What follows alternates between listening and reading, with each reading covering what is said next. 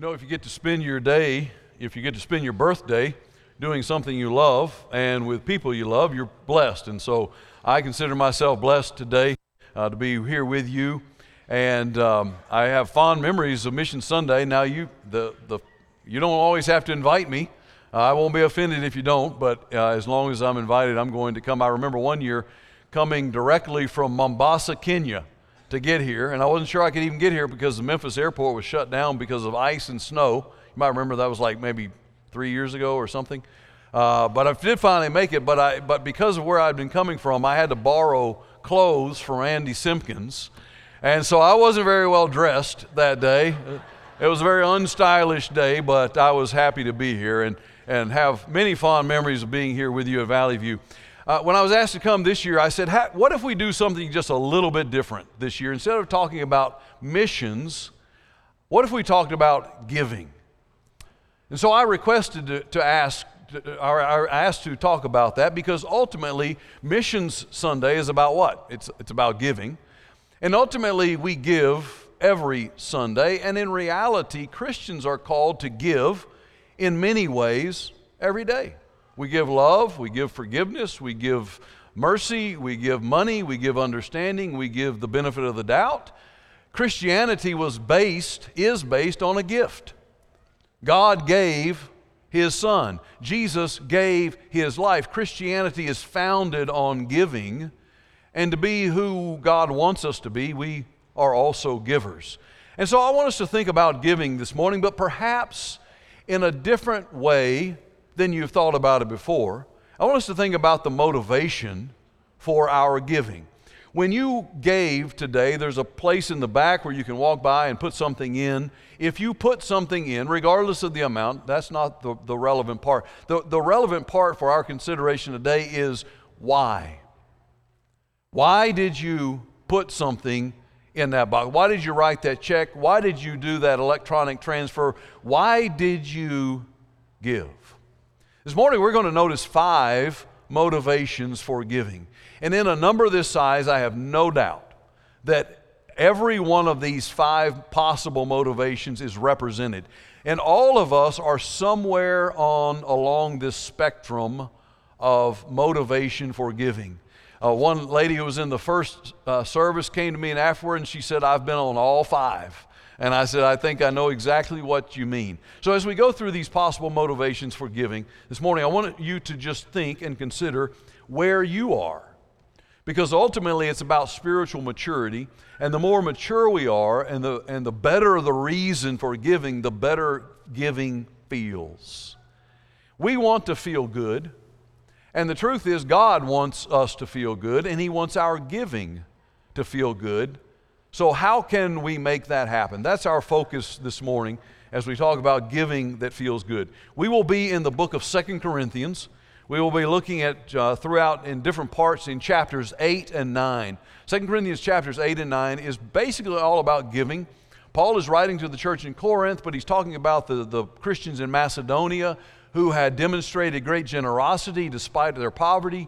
And so chapters 8 and 9 is all about giving. So when we read passages, we're not taking anything out of context, but rather in the context. So what about these possible motivations for giving? Number 1, the first motivation is guilt. I give because I'm going to feel guilty if I don't. And this is what we call have to giving. I feel like I have to give. Now, I know you at least currently, are not passing the plate anymore. But, there's been time when we did pass the plate. I know there are times that even if you just forgot to write the check and you had a legitimate reason, you knew you were going to make it up, you still felt bad when the plate came by that you didn't put something in it. And it felt like maybe every eye in the auditorium was on you observing the Passover, just passing it on to someone else. And you felt bad about that, felt guilty, and so you give because you don't want to have that feeling. I understand it. We don't want to have that feeling. But look at what he says in 2 Corinthians chapter 9 and verse 7. He says, let each one do just as he has purposed in his heart, not grudgingly or under compulsion. In other words, not because you think you have to. Why? Why doesn't God want that to be our motivation? He says, "For God loves a cheerful giver." And you know, all of us are the same way. Today's my birthday. I really should have left my phone in the car because it has been blowing. I can feel the text. I can feel phone calls. I can feel all kinds of stuff that I'm going to get to later on. I'm thankful for all of that. And I appreciate that people did that because they wanted to. But now, just imagine, and guys, I want you to try this on your next wedding anniversary. I want you to get your wife something and say, "Here's a gift. I was going to feel bad if I didn't give you something, so here it is." How's that going to go? Oh, you're just going to win her heart with that, aren't you? You know, she's going to say, "You know what? How about you just take it back?" I mean, if that's your attitude, I really don't want it. And you feel that way, God feels that way.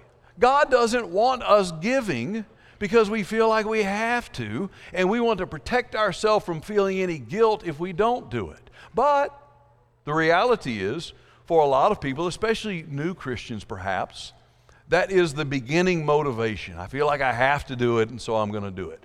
Well, with each one of these motivations, we're going to look at the strengths and weaknesses. One of the, really the only strength of guilt giving is that it does account for some additional resources to be used for ministry that would not have been present otherwise.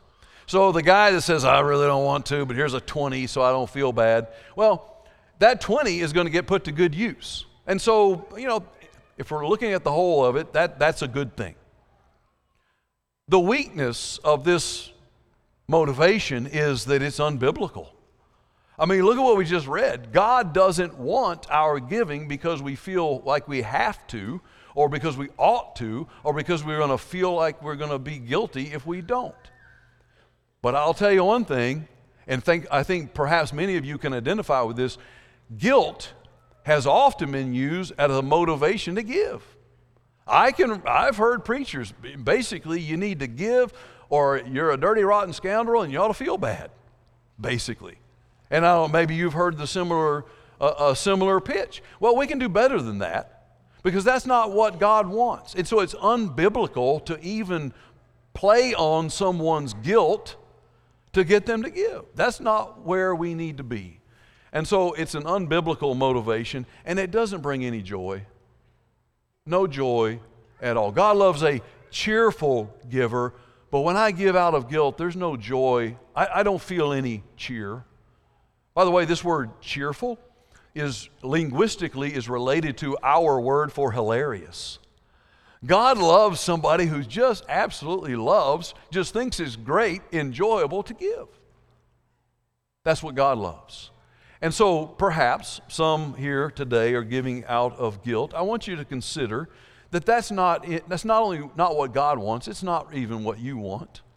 It doesn't help you have joy. It doesn't help you outgrow materialism. It doesn't help point your heart in God's direction. So let's think about another motivation. If you're in guilt, you can do better than that, and I think you want to do better than that. Motivation number 2 is a little bit more mature, and it's responsibility. I am giving today, I gave because I feel like I ought to. I mean, I'm a member of this congregation. I benefit from the expenditures that are going on in this congregation. Those expenditures are just normal and natural, and hey, I'm a part of it, and so I'm going to try to do my part. And so perhaps many people give because they feel the responsibility because they ought to do it. Look with me, if you will, at 2 Corinthians 8 and verse 7. He says, "But just as you," remember the context is giving, "but just as you abound, grow, excel in everything, in faith, utterance, knowledge, earnestness, the love we inspired in you, see that you abound in or grow in this grace also." What grace is he talking about? The giving, the generous, specifically the generous giving the Macedonians did. He says, just as you want to grow in faith and love and knowledge, and every mature Christian does want to continue to grow in those things, you should also want to grow in your giving. And this passage implies that there is a level of responsibility involved in our giving, and there is. We are a part of this body. not only a part of God's church, but specifically a part of this body. And so we have a responsibility to do our part to make sure the things that are happening are happening. And so we give because we ought to. Well, there are strengths and weaknesses to this motivation as well. I think one of the strengths is that because the funds we give are used for ministry, that feels better than if I'm only giving out of guilt. At least I feel like I'm contributing my part, and so that feels better. Another benefit, I think another strength of this motivation is that people are learning, or at least acknowledging, responsibility. We live in a culture that increasingly seems to be okay with not pulling their share of the load, with just coasting on the coattails of someone else.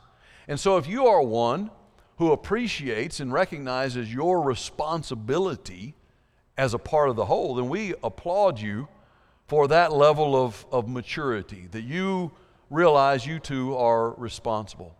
And that's good, because that is a healthy trait and it's a Christian virtue. But I would say that there are a couple of weaknesses to this. One of these is that if I'm giving only out of responsibility, it does limit the joy that I receive. Because while it is mature to be responsible, it doesn't always feel good, right?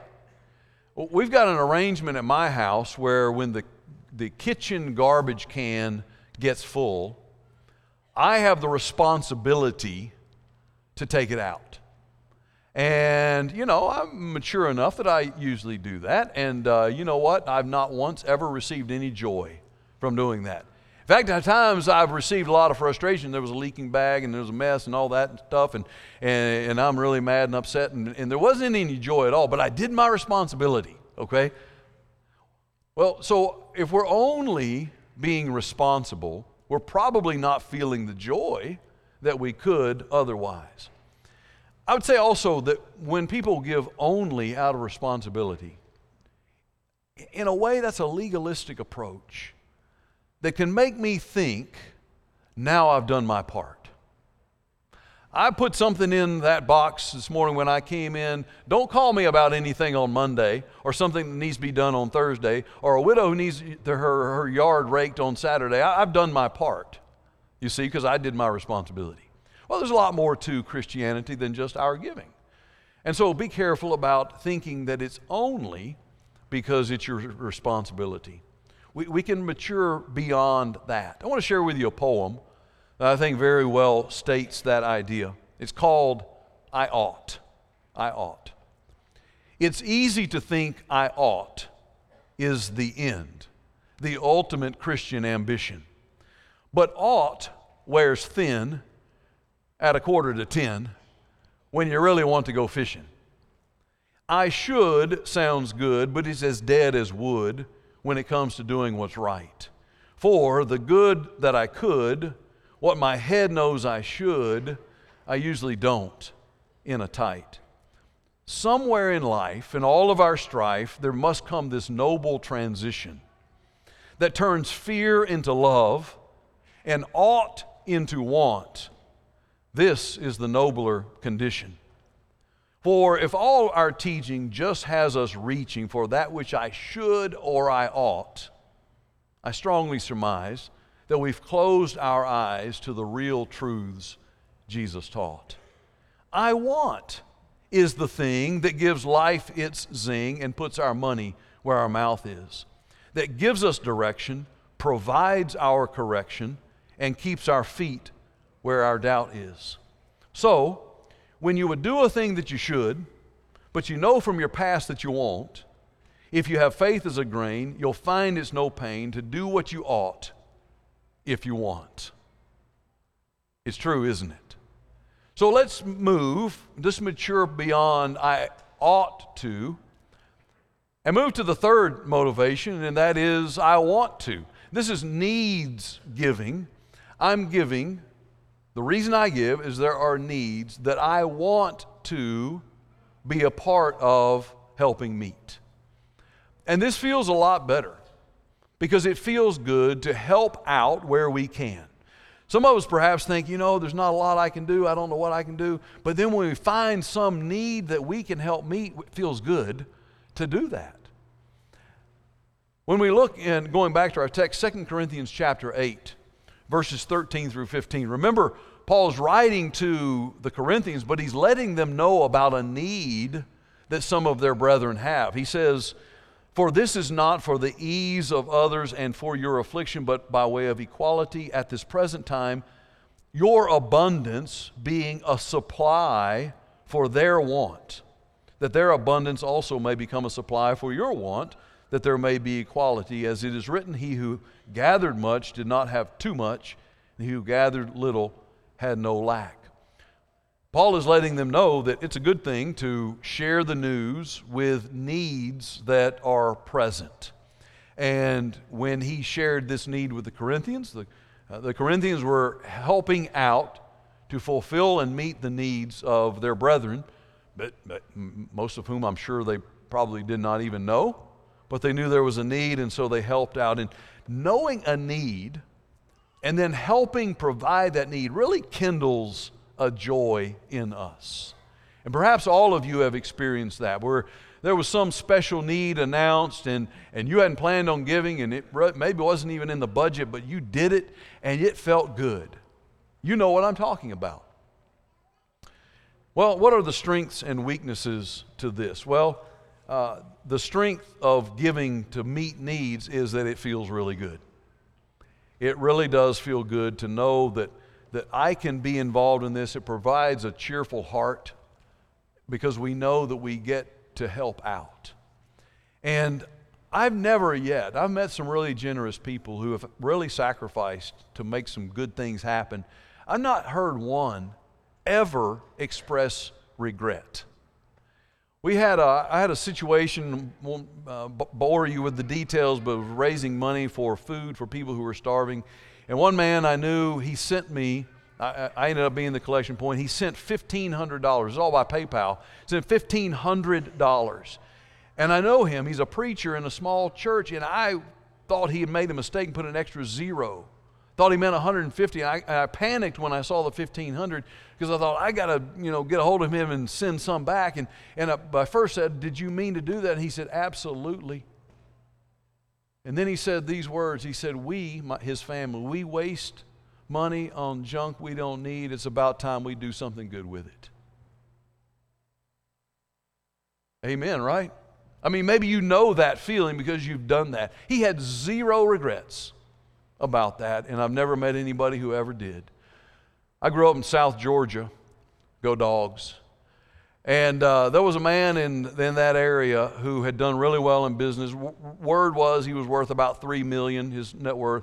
And over some time, he had given about $1 million worth to good works and charities and things like that. And then there came a downturn, and his fortune went away, and he was back to zero. And someone said to him, "I bet you regret giving that $1 million away." And he immediately said, "Absolutely not." And then he said these words. He said, "The only thing I have left is what I gave away." You think about that. It feels good. It feels good to meet needs. And it's a good thing. And this motivation touches our heartstrings. And it encourages people to learn the discipline of sacrificial giving. Because we know that we can help.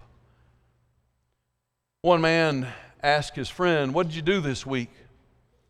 And he said, "Well, on Monday, I was involved in hurricane relief work off the coast of Florida. And on Tuesday, I taught in a preacher training school in the Philippines. And on Wednesday, I was teaching Bible lessons to children in the jungles of South America. And on Thursday, I provided Christian care and compassion to people in Africa. And on Friday, I took care of orphans in an orphanage in India. And at that point, his friend said, "Stop. Even with the advances in travel, I know you didn't do all that this week." And he said, "Oh, no, I did that all this week, and I do that every week because every Sunday I give as I've been prospered. And the church is involved in those works every single week, and so am I. That feels good.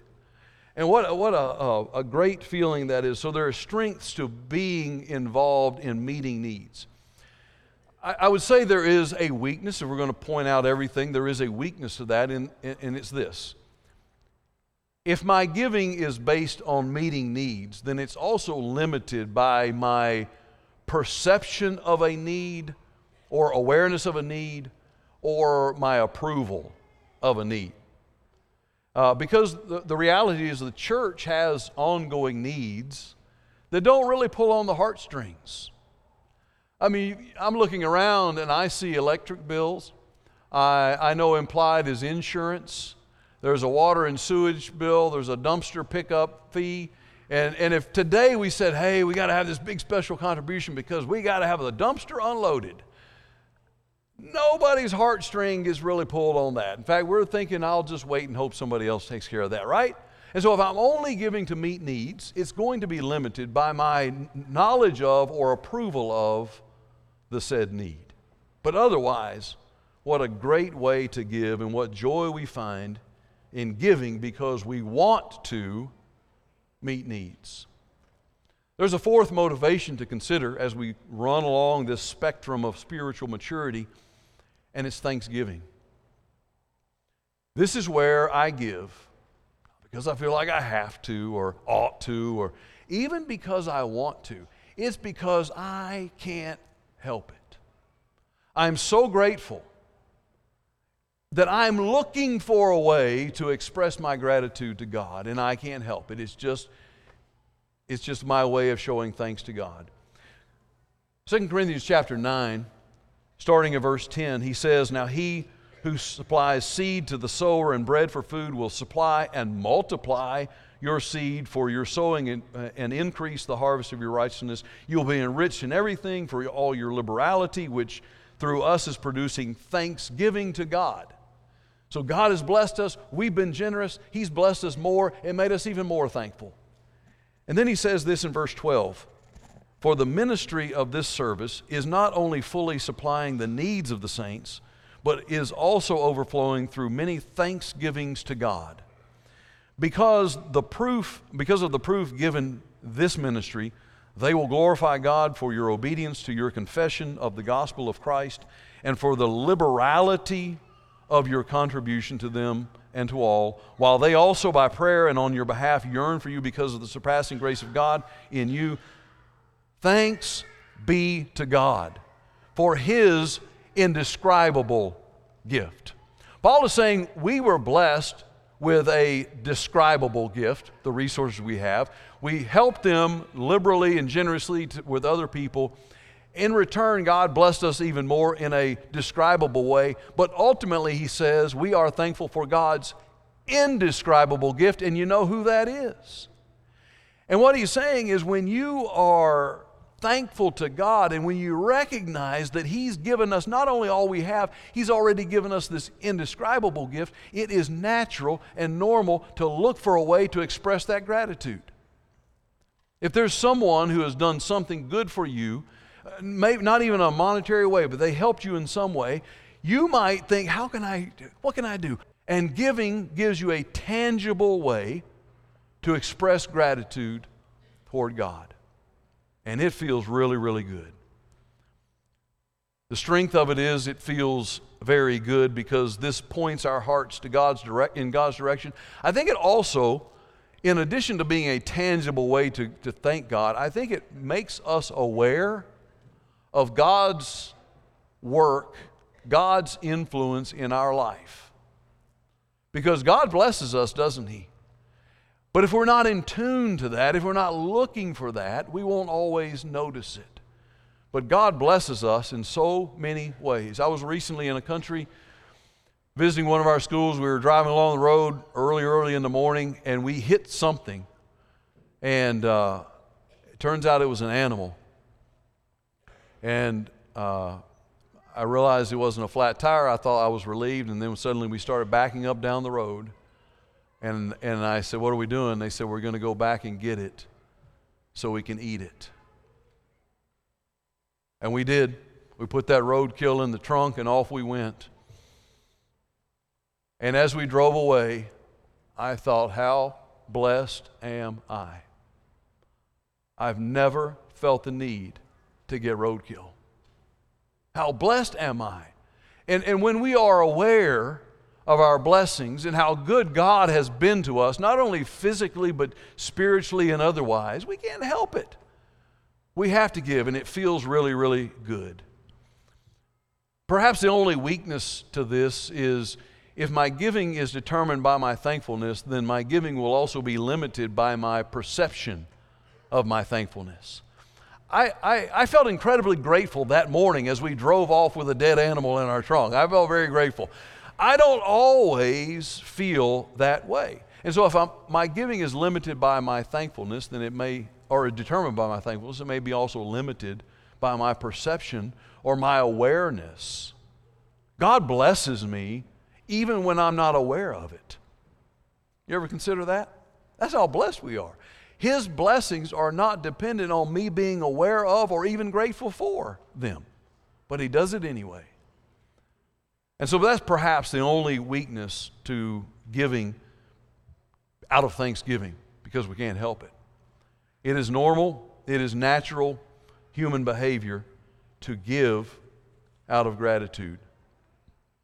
George White lived in a rented room in a YMCA in Chicago. George was very poor. He only had one set of clothes, one threadbare coat to survive Chicago winters, and one pair of shoes whose soles had to be held on with a rubber band. George would spend his mornings napping in an old metal chair in the back of the 18th precinct. They let him come in out of the cold and be in there. And there were two particular officers that took a liking to George and apparently, occasionally would give him a few dollars. Katowski and Mitch were the names of those officers. In talking with George, they found out that Jimmy the Greek down at the G&W Grill gave him breakfast every morning at no charge. And so they felt good that at least George would have one meal a day. Christmas time came around. Katowski and Mitch invited George to come to their family get-together for Christmas. The two families got together, and they invited George to be their guest. He was shocked that they would invite him, but he went. And they had a good meal together, and he enjoyed being in their comfortable home and with these two loving families that he didn't have. And then, to his surprise, they gave him a gift. Well, George was not expecting to receive a present. He's not a part of the family, but they gave him a gift, and he says, "Is this really for me?" And they said, "It is." Still in shock, he began to carefully unwrap the present so as not to tear the paper. Got the paper off, opened the box, and there was his gift. And he was just overwhelmed that they would do that they would give him this gift. Well, they got ready to take him back to the YMCA, and he got in the car, and the two men were driving him, and he said, "Is this really my present?" And they said, "Yes, it's for you, George." And with that, he closed the box, and he began to rewrap the present. And he said, "Can you stop at the G&W Grill? I need to see Jimmy." They stopped there, and he went in and he found Jimmy the Greek, the man who gives him breakfast every morning. And that gift he had just been given, he gave to Jimmy and said, "Merry Christmas." You see, when we're thankful, when we realize we've been blessed, it is natural to give back to those who have blessed us. And when we give for this reason, it feels really good. But there's one more motivation that's possible in our this spiritual maturity spectrum, and it's what I call worship. Worship. This is when we give because it has now become my nature. It is my nature now to give. I know we talk about the 5 avenues of worship, and I don't have a quibble with that, but we say that giving is one of the avenues of worship, and it is, but I'm wondering from God's perspective, if it really feels like worship when I'm just doing something because I think I have to, or even because I just ought to. But when it reaches this level of maturity, that's when it seems like it really does go up to God as a sweet aroma, that He truly is worshiped. by one of His children who not only loves Him so much, but whose spiritual maturity has reached the point that it's just my nature now. And I give. Look at what he says in 2 Corinthians chapter 8 and verse 5. Here's the key. He says, "And this, not as we had expected, but they first gave themselves to the Lord and to us by the will of God." There's the key. There's the key to giving that feels good. There's the key to giving that's so generous and sacrificial that it really makes a difference. That's the key. First, give ourselves to God. And these Macedonians to whom he's referring, their relationship with God was so deep and so meaningful that it even affected their financial decisions. Even that flowed from their relationship to God. In the class, I told you about some of the schools that you are involved in. You're making a big difference. And every one of those, you've been the only funder, the only supplier for those schools from their beginning until now. And some of you sacrificed to make that happen, and the seeds that you planted are blooming for all of eternity. Literally, we won't know how much has been done. But do you know that even individuals and families could even do that? Those schools, because we know the economics of the place, we can run things on a pretty tight budget. Most of those schools that you are involved with operate on $75 a week. And that's not per student. That's per school. So you may have a school that's got 25 students that are all being trained with the same curriculum to be preachers and who are going out and preaching, and that even includes some missions money for $75 a week. And what if we had more Christians who said, you know what? There's this I could give up in a week, and there's this I could stop doing, and I could start doing this. Or 3 families who get together and say, you know what, if y'all do 25 a week, let's support an entire preacher training school. These things are all easily done, but only when our spiritual maturity reaches the point where even our financial decisions flow from our relationship with God. That's where the Macedonians were. That's where we want to be, and we can be. God has been so good to us, and worship is the highest motivation. There is no weakness to this one. There's only a strength. There are only strengths. Because in this motivation, it creates true commitment. It pleases God. It allows more work to be done for those things that are important to God. And it feels good too. That's the highest motivation. This morning, I hope that you have been introspective enough and honest enough to be able to see where you are on the spectrum. And like I said, we've all been all over the map, so to speak. And wherever you find yourself, if there's room for improvement, I want to encourage you to be disciplined, to be committed to improving and growing in this grace also. God is the source of all of our blessings. Deuteronomy 8 and verse 18, Moses tells the Israelites before they go into the promised land where everything was going to be so good, he says, you're going to have it great, you're going to have it made, you're going to have it better than ever before, but remember this, it is God who gives you even the ability to gain wealth. Everything we have comes from God, even the ability to get comes from God. He is the source of all of our blessings. Do we share His heart to use those for those things that are important to Him? Bob McCoon was a senator from I believe the state of Florida. And he told a story about one time taking his young family to a fast food place. And they got the burgers and fries and put them down on the table. And while they were sitting there, he reached out to take a French fry off of his little boy's tray. And he said, I was shocked because when he reached out, his son grabbed his hand, pushed it away, and said, don't take my fries. He said, I was shocked by that, and I began to think.